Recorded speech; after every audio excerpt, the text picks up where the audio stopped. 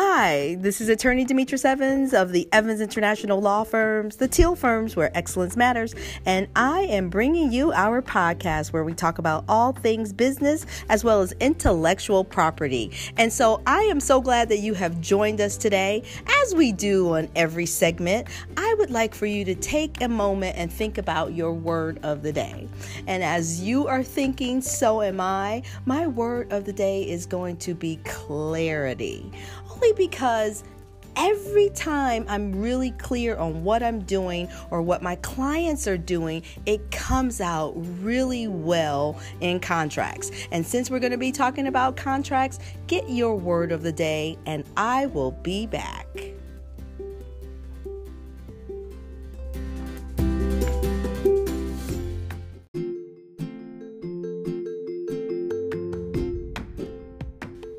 Okay, I'm back and I hope you have your word of the day. Let's just jump right into it.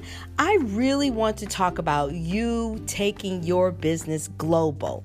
Now, a lot of people have told me when they decide to take their business global, hey, Demetrius, well, I just met this person and we are going to go into business, don't worry all about the contract. Just give me something that's kind of basic. And I'm like, no, that is not how we do global business. As a matter of fact, that's not how we do any business. I know there's this whole thing with the handshake, but when it comes down to money, money, let's make sure we are clear about who is supposed to do what and when, and that it is written down and signed. Okay, that's just how we do global business. Now, what I want to tell you about contracts is that when you are taking things global, there are so many different types of contracts, and you have to be concerned and very clear about what you are getting into.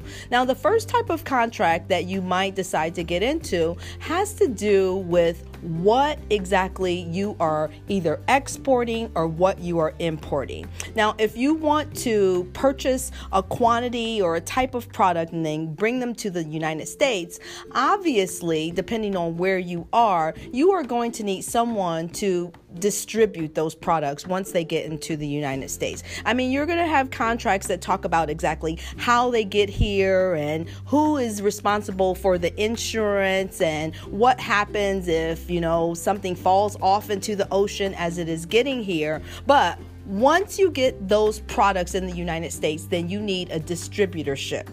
Now, here's one of the things that happens, though. With a distribution agreement, you are going to have to decide who is responsible for what area of the world. So I'm in Illinois. So let's just say I need someone to distribute the product that I bring from Ghana. Let's say it's fabric. I need for someone to distribute it all over Illinois. That may or may not be the same company.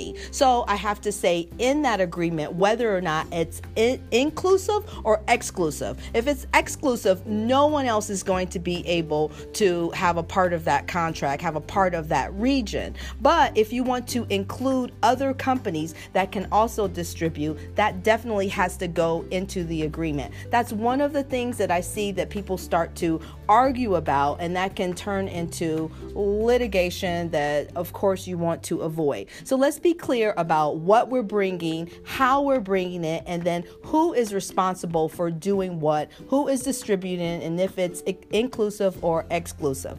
That is just one type of contract, and I think we'll just keep it short, and that's where we'll stop. But if you need any advice, a legal eye to look over your distribution agreements, then you should give me a call at the Teal Firms, because legal excellence, well, it truly matters in all types of agreements. Don't forget to subscribe below and make sure you call me if you have questions at 708-531-1740, or you can always reach me on the web at www.tealfirms.com.